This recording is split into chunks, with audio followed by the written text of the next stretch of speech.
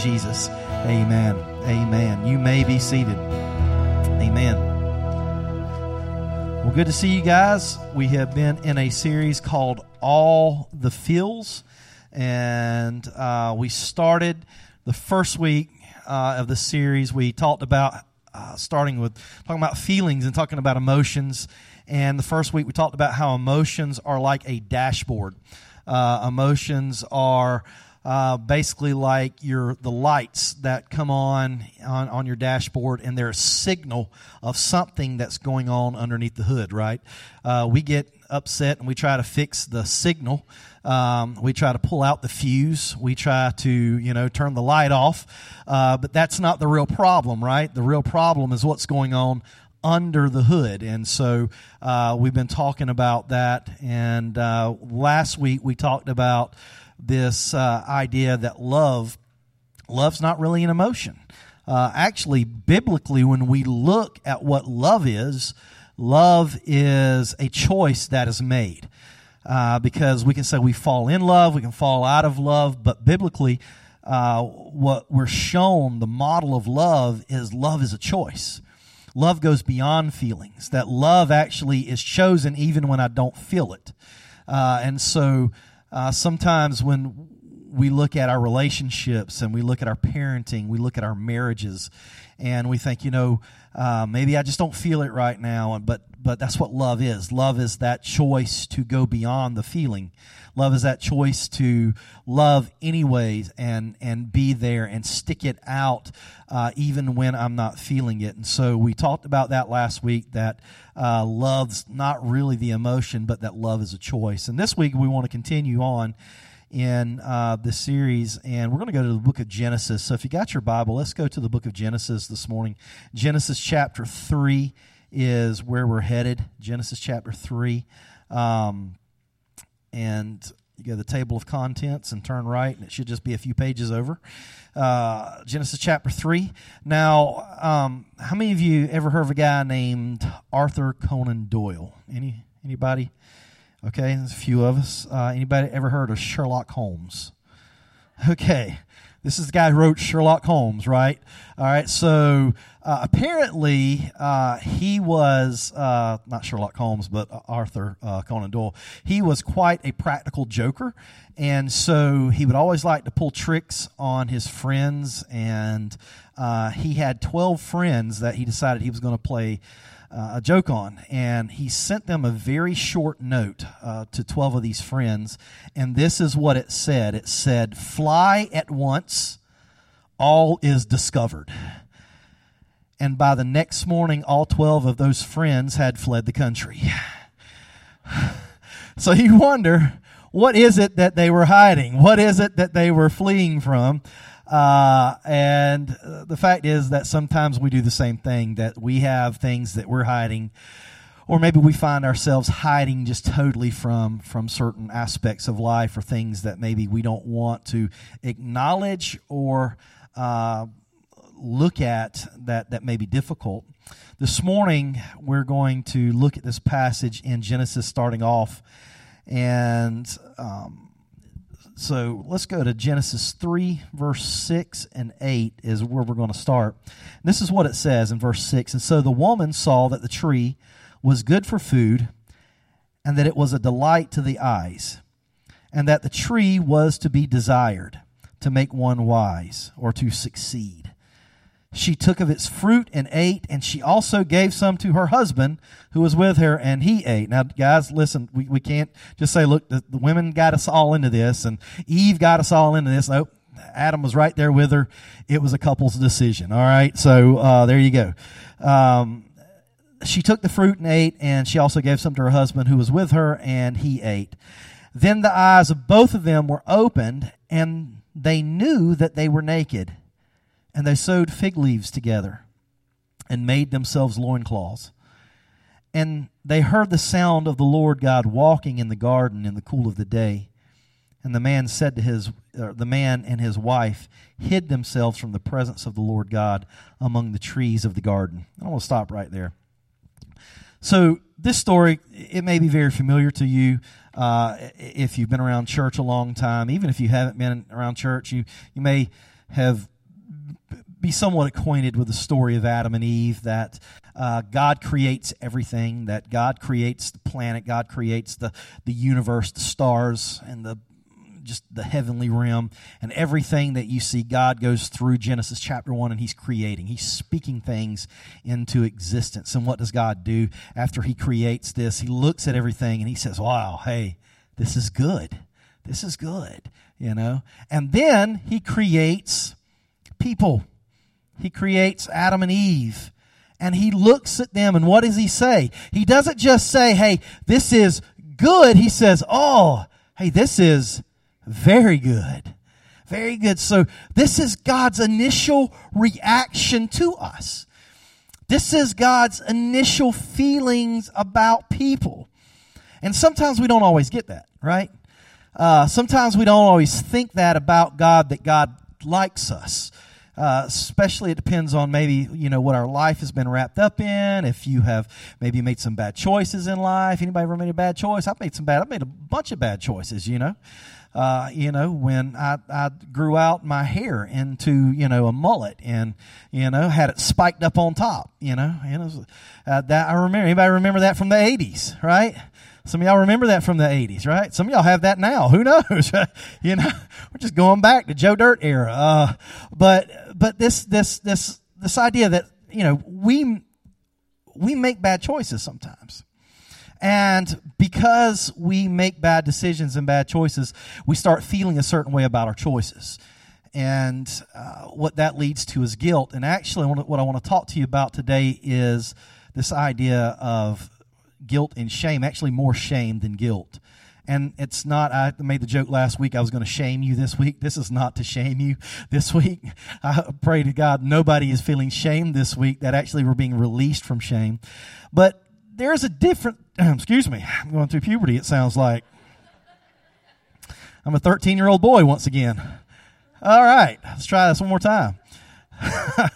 There is a difference between guilt and shame. Guilt it says, I've made a bad choice. That's what guilt says. Guilt says, I've made a bad decision, I've made a bad choice, and you feel guilty about what you've done. What shame is worse in a sense. Shame says, I am bad. Not just that I made a bad choice, I am a bad person. It's not just that I did something bad. It's shame says, I am something bad. And so this is where we pick up in this story of Adam and Eve, is that once that they have partaken of this fruit, they move from guilt to being guilty of doing something bad to seeing themselves in a very different way, to the point that God hasn't said anything to them since they took of the fruit and ate of the fruit, and they hid themselves. There was not this conversation with God that God said, yeah, you're just really screwed up person now. That's not what happened. That they began to internalize this in themselves, that they began to think this about themselves. Actually, they began to believe the lie of the serpent. That the serpent said, basically, God's holding out on you. He's keeping something from you. There's more to this. And so if you just go do what God told you not to do, you can actually get something that God's trying to hold back from you. And that was a lie. It was a lie because when they disobeyed, their eyes were open. And they were open in a way that they actually didn't expect. So they actually got what they didn't expect to get. And so their eyes were open and they realized that they were naked, and they began to immediately try to cover themselves. Now, we kind of fall into this too, and it's like maybe you've never been naked trying to hide in the bushes, hopefully not, but that we've had this experience of trying to pull back and pull away when we feel like we're not like everybody else now. When we feel like something has changed and something's different about us. And so not only have we done something that we shouldn't have done, now we are broken and we're bad. And that's when we begin to pull away. And that's what shame is. Shame says, I am something bad. Shame says, I am a bad person. Shame says, I am defective and I am gross. Shame says, I should be avoided and rejected by others. Shame is an unwanted identity that isolates you. That's what shame is. When you begin to feel this way, when you begin to feel shame, you begin to push back and push away from people and step away from relationships and step away from maybe groups, and you say, I'm not like you, I'm not like them, and maybe you're not verbalizing that, but that's the tape that gets played in your head. Because that's the lie that the serpent gave to Adam and Eve. You're messed up now. God was holding back on you, and now you've done this thing. And so now you're defective. And so what does God do? God has to come begin to deal with this. And He has to begin to deal with Adam and Eve and their emotions. Now remember that emotions are the dashboard. Can you put that engine light back up there? And many of you how many of y'all have seen this in your car? How many of you ride around with it every day, just blinking at you? Right? It's like, it doesn't really mean anything. It's not a bad thing, the engine light can actually, it can have many different things that it's signaling. It could be as little as a gas cap that is loose, and that's what I found in my vehicle is that my gas cap being loose would actually bring the engine light on. I'm like, why would they do that? And so you have to go tighten down the gas cap. But it could be as simple as a gas cap being loose, or it could be that your engine block is cracked and you're just gushing oil everywhere, and it looks like you've struck it rich, right? And that's going to cost you a lot of money. This is that the swing. It can be something very minor, or it can be something super serious. And with the engine light, what you have to do is you have to get under the hood and see what's going on. And with shame, that's what it's doing. It's signaling, hey, there's something going on here. We need to look under the hood. But what do? This is how shame affects us. Shame left unchecked, this is what shame will do. Shame affects the body in these ways. It affects the body in increased body temperature. If you've ever felt shame, maybe you felt your body temperature rise. If you've ever felt shame, maybe you felt your heart rate increase and your heart just start to pound and start to, if you've been embarrassed, you kind of felt that, you felt your body temperature rise, your heart rate increase, your blood pressure increases. Shame can actually make you change your body posture, whereas you begin to slump your shoulders and kind of hold your head down and look down. This was me all throughout high school, that I had this idea I wasn't as good as everyone else, and so I would walk and I wouldn't make eye contact, and I kind of had that posture about myself that I couldn't interact with people. And so it can increase the body temperature, heart rate, blood pressure. You change your body posture. You can develop, if you don't deal with this, you can develop insomnia. Just staying up at night, waking up, and your brain starts turning, right? Well, you start thinking about stuff, and you can't sleep. Depression. It can manifest itself in depression, where if left unchecked, you just get down deeper and deeper and deeper into these depressed places. And you can actually begin to even have problems.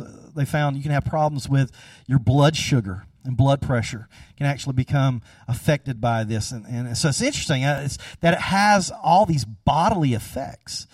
But even beyond that, it has the effect of behaviors that we have these behaviors that we get involved in, and what we see right here with Adam and Eve is one of them. And that's the first one is there's isolating tendencies that you pull away, that you hide.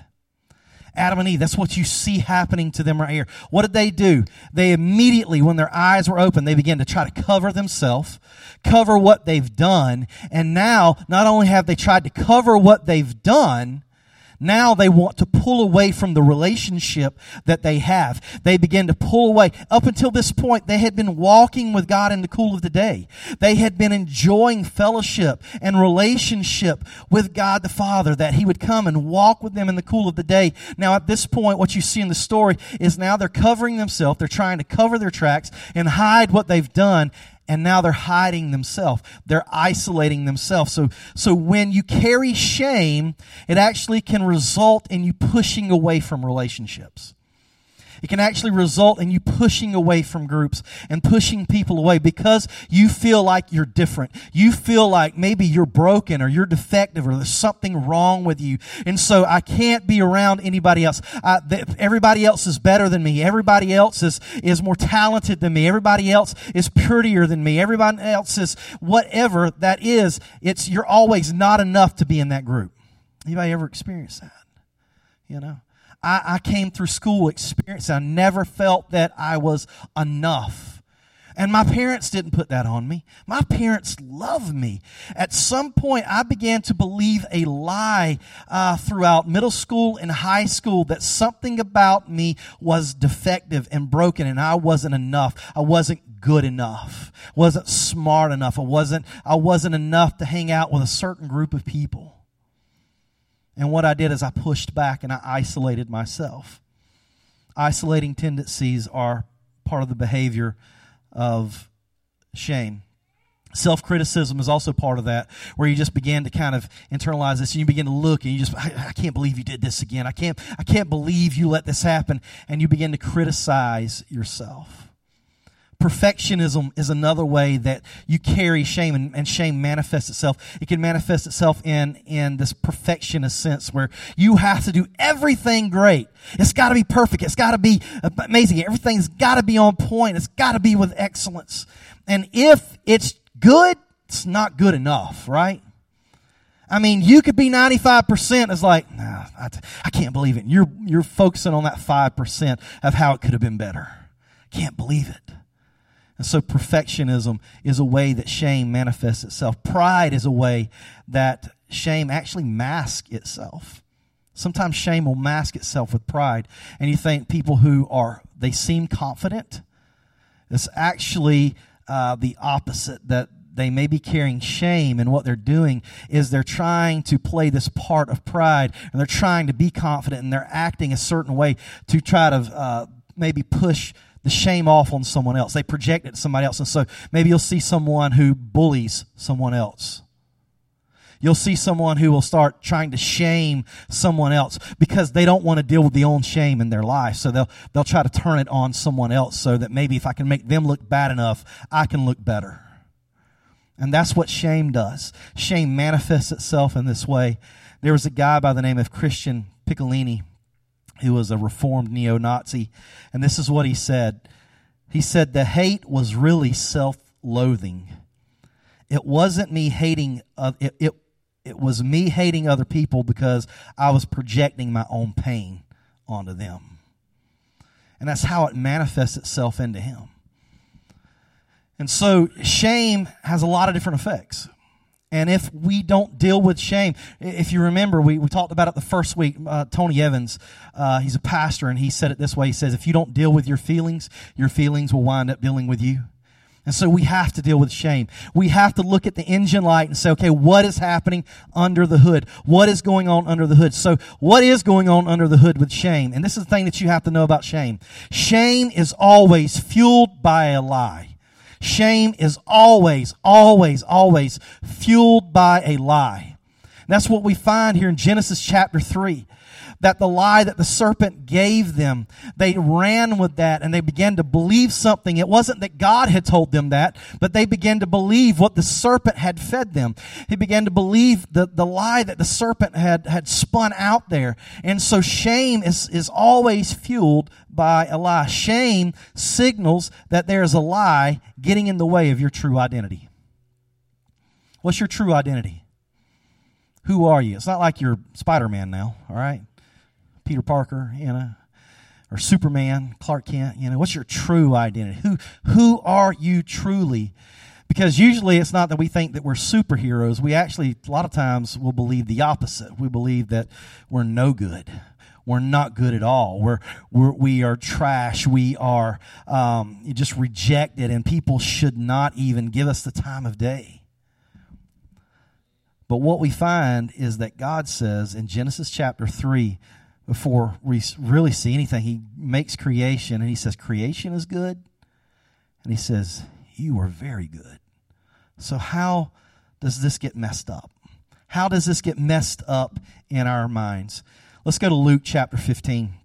Luke chapter 15 is another famous story. Maybe you've heard of this story, and you don't have to have been around church a lot to know this story. This is the story of the prodigal son. And Jesus tells this parable. He tells the story, and the story, I think we miss maybe a certain part of this. So that's kind of what I want us to look at, just a few verses right here in chapter 15, beginning in verse 11. And this is what it says. And he said, there was a man who said, it was Jesus telling the story, there was a man who had 2 sons, and the younger of them said to his father, Father, give me the share of the property that is coming to me. Basically, he says, I want to have my inheritance almost as if you had died, Dad. I want to get what's coming to me. So he's basically saying, Dad, I wish you were dead. And the younger said to the father, Father, give me the share of the property that is coming to me. And he divided his property between them. Not many days later, the younger son gathered all that he had and took a journey into a far country. And there he squandered his property in reckless living. Bad choices, bad mistakes. He squandered his property in reckless living. And when he had spent everything, a severe famine arose in that country. And he began to be in need. And so he went and hired himself out to one of the citizens of that country, who sent him into his fields to feed the pigs. And he was longing to be fed with the pods that the pigs ate, and no one gave him anything. How hungry is that? How bad is that you want to eat pig slop? Now, I've been around pigs. My grandfather used to be a pig farmer, and I know what that's like. It's not a good smell, guys.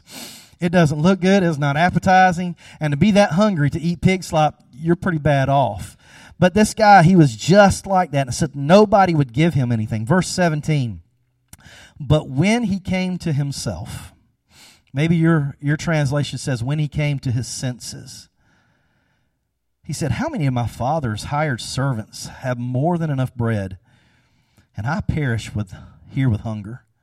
I will arise and go to my father, and I will say to him, here we go, guilt right here. Father, I have sinned against heaven and before you. See that? That guilt. I've done something bad. I've done something bad. Dad, I have messed up. I have made a big mistake. I have sinned against you. But he doesn't stop there. He goes, Father, I have sinned against heaven and before you. I am no longer worthy to be called your son. Right there. It moves from guilt to shame in about 2 seconds. And that's how fast it can move in our life. We can move from doing something bad to feeling that we are bad. I am defective. I am not right. I am not good. And I love this story because what we see in this story is what Jesus is telling. He's telling the story, and he always tells these stories because he's trying to tell people what the Father's like. He's always saying the kingdom of heaven is like, or the kingdom of heaven is like this or like this. And so when he's telling something about parables, he uses to try to reveal the heart of God. And in this parable, he reveals God's heart. So the prodigal is saying here, he basically says, I can't be who I was created to be, so I'll become something else.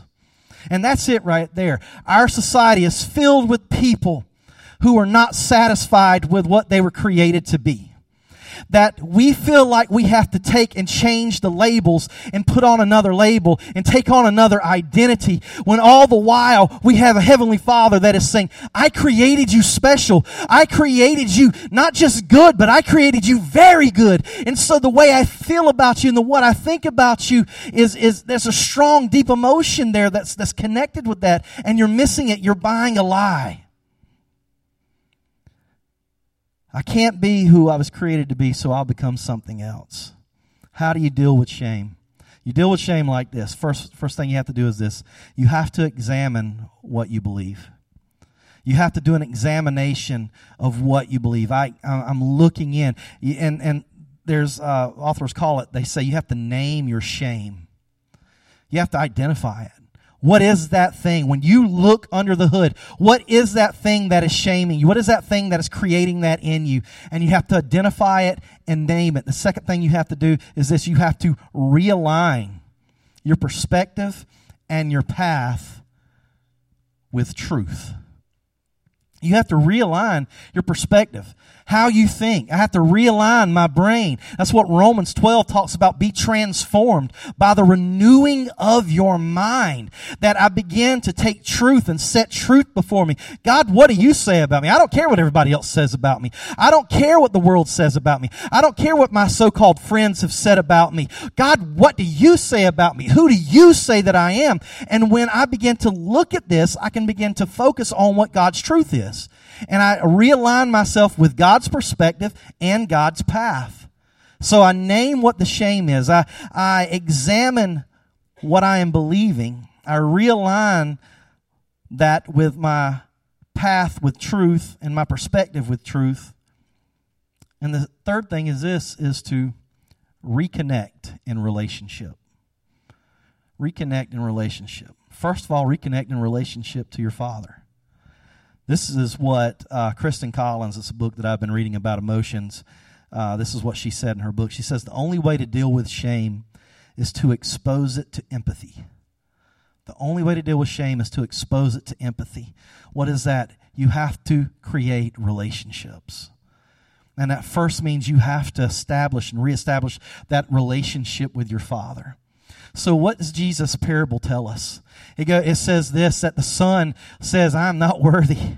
I'm not worthy to be called your son. He had rehearsed this, I'm sure, all the way home, all the way from that country that he had been living in. He walked that road, and all the way home he's rehearsing this speech in his head. You've ever done that? You had to rehearse that speech of what you're going to say because you knew you messed up. And he's rehearsing the speech of how he's going to say it, what he's going to say, and he's kind of seeing in his head kind of how his father's going to react, and he's just praying and hoping that maybe his dad will bring him on as a hired hand because he's really messed this situation up. And so he's doing this, but his dad's not worried about that speech. His father's not worried about the speech that the son is going to give, because what the Bible says is this, is that when the father's looking, he is already looking for the son to come back. He's already looking for somebody to come home. He's already looking for the one who's been carrying this shame and has messed up and has carried this guilt. He's already looking to restore him. So he looks down the road and he's watching for his son. And when he sees his son, he just gets a glimmer. He doesn't need a whole lot. He just needs a little glimmer of his son walking down that road. And it says the father begins to run to the son, and he embraces the son, and he picks him up and he grabs him, this embrace. And I can see the son in my head. He's probably stammering, trying to get out. I've got this speech rehearsed. I got to tell you. And the dad's like, I'm glad you're home. I'm glad you're home. You're home. And he's like, this is not who you are. You are not one of my hired servants. You are my son. See, guys, that's what you need to get in your head today, because the enemy has tried to lie to you.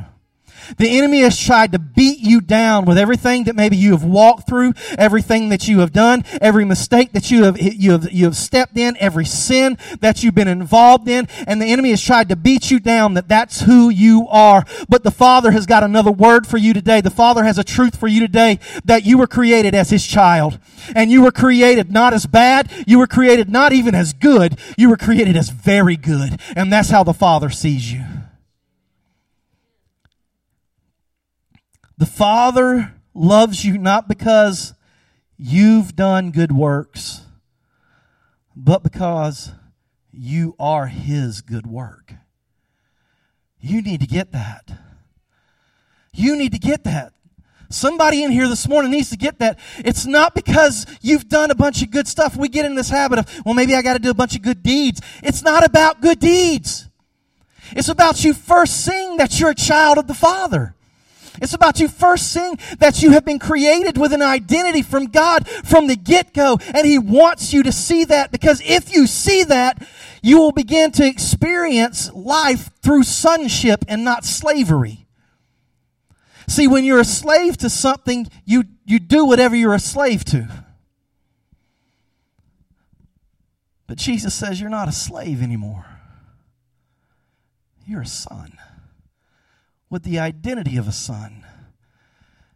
And so when you know your identity, you can behave like how a son behaves.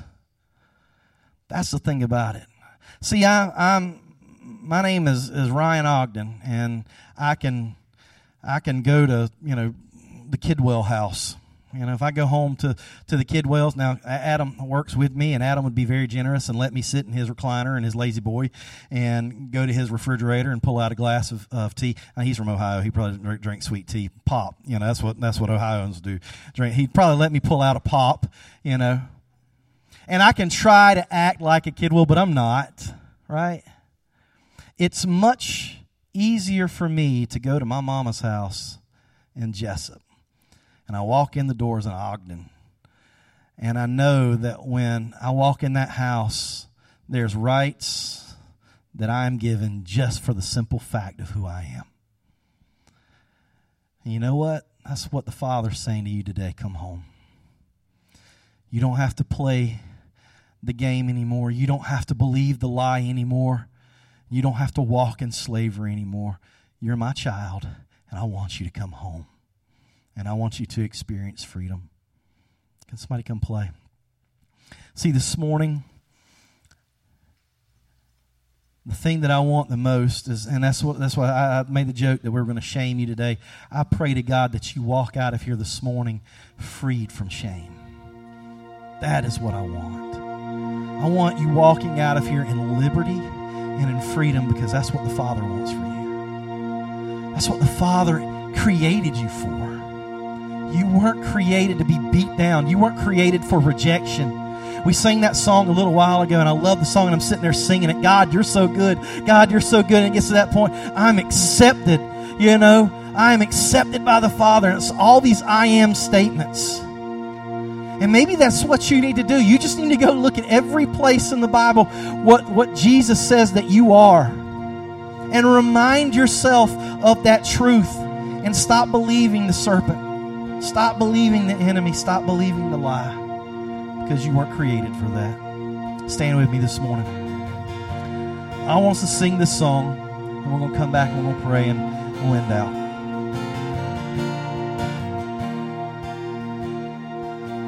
You see this with me? Sometimes on this journey, I get lost in my mistakes. What looks to me like weakness is canvas for your strength. My story isn't over, my story's just begun. Failure won't define me, 'cause that's what my Father does. No, failure won't define me, 'cause that's what my Father does. Ooh, so lay your burdens down.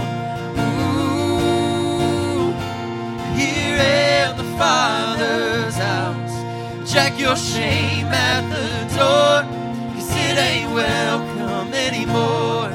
Ooh, you're in the Father's house.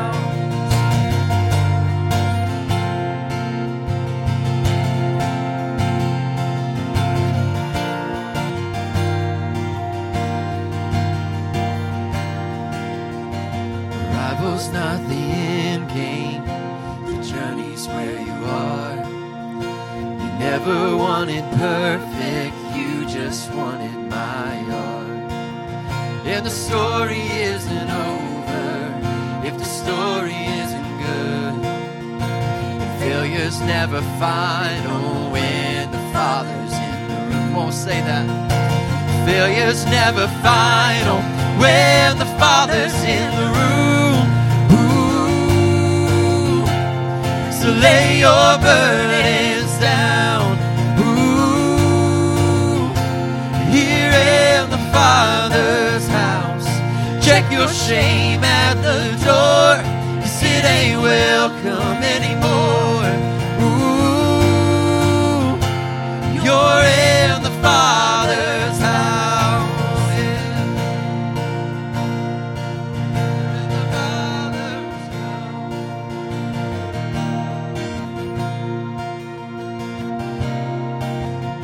on, sing prodigals. Prodigals come home. The helpless find hope.